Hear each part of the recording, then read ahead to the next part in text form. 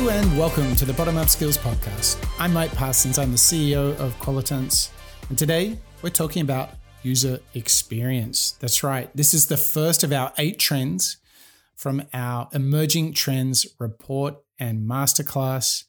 And when it comes to user experience, there's one thought that rises above all the others when you talk to experts in product all around the world, just like we did. In fact, we talked to over 100 of them.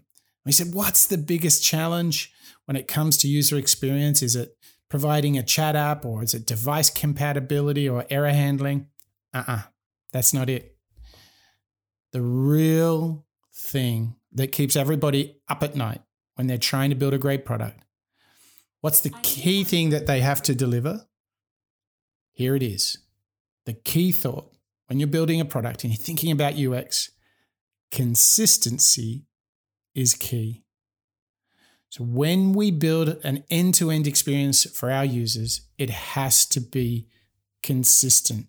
Right from onboarding and what you see in the App Store, right through to that very first user account initiation, right through to using the core products and services to support, to advocacy, you have to follow the entire journey. And it ain't easy. In fact, almost 30% of the people we talked to said, hey, UX consistency is their number one challenge when building a product. Now, the thing that I noted about this is if we had done this report 5, 6, 7 years ago, do you know the interesting thing would have been is the report would have been inverted. It actually would have been a lot more about device compatibility, making websites work on mobile phones. But it's really fascinating to see now that the product journeys are longer, deeper, and richer, but also those journeys are happening over so many different touch points. Just think about the difference between your laptop, your tablet, your phone, your television, your watch interface. So I have several apps that deliver me native experiences on all those platforms that I just mentioned. Let's say Spotify, Netflix, Todoist, Fantastical Calendar, etc., etc. They have to try and create consistency in that world. That is the crunch. So, how do we think about this, and how might we find a solution here? Well, it's fascinating because I think what we have to do is we have to use a couple of really simple models just to know where we are. So if you want to understand your consistency of user experience, there's a really good model that I find myself coming back to, which is called the Basic UX Framework. And it's just 5 questions. And what I want you to imagine, I'm going to read out these 5 questions. And what you're going to do is I want you to really think about each of these questions for the products that you work on. And if you're not working on a product right now, just think about a product you use a lot and ask these questions of that product. Okay, these are the Basic UX Framework, and I love them because they will help you determine how consistent your user experience really is. Here we go. Number 1, is the application aesthetically pleasing? Number 2, can everybody use it? Number 3, does the application make life easier? 4, is it easy to learn? 5, do we use established design patterns? Some really, really good ones there. So let's explore those for a second.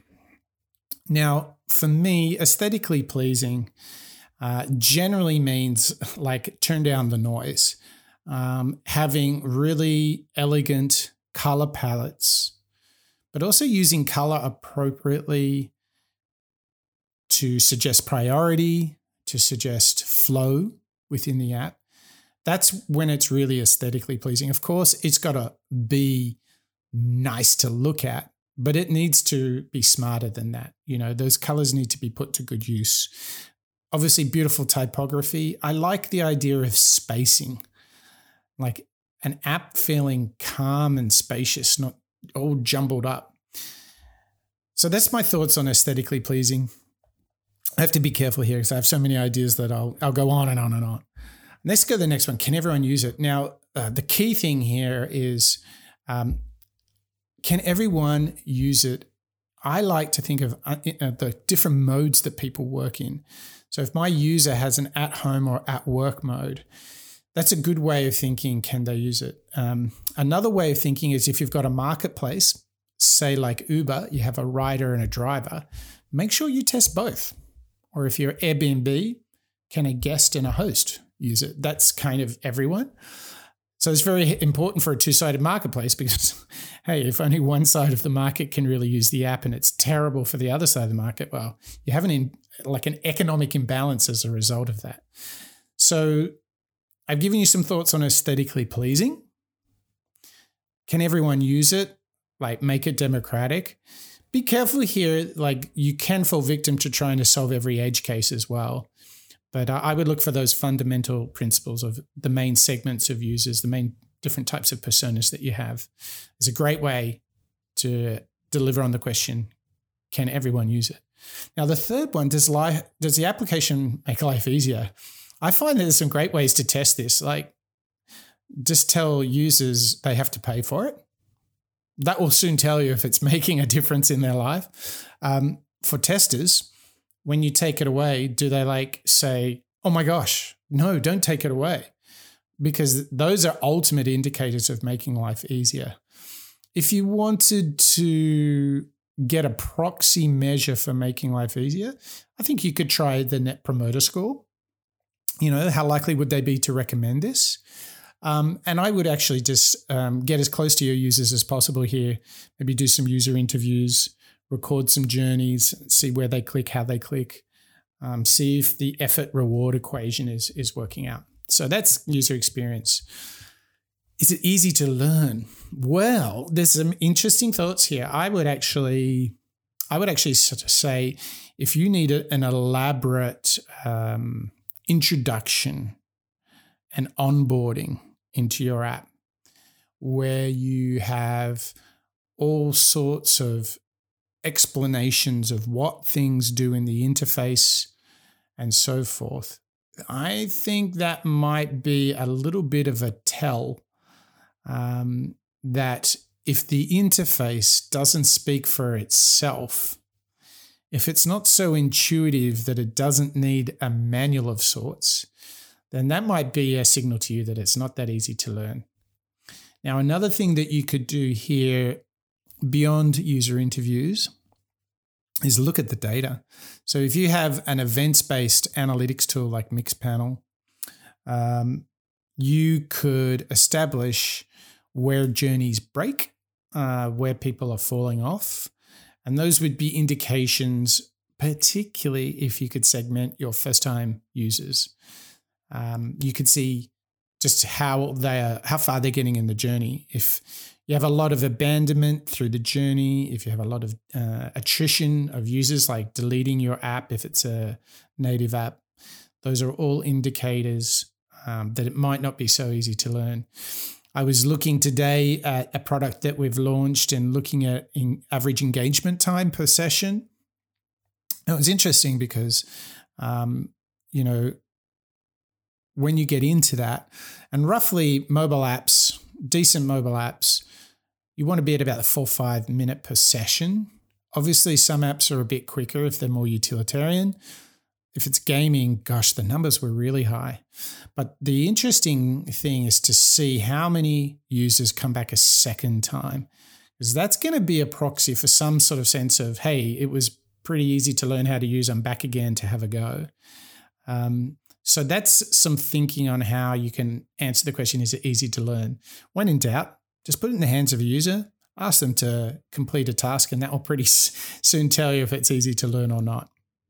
Now, the last one here is like, okay, do we use established design patterns? Now, it's really interesting here that a different way of saying that is that design patterns are like, sometimes they're enforced, but other times design patterns are just de facto standards of where you expect to find things on your app.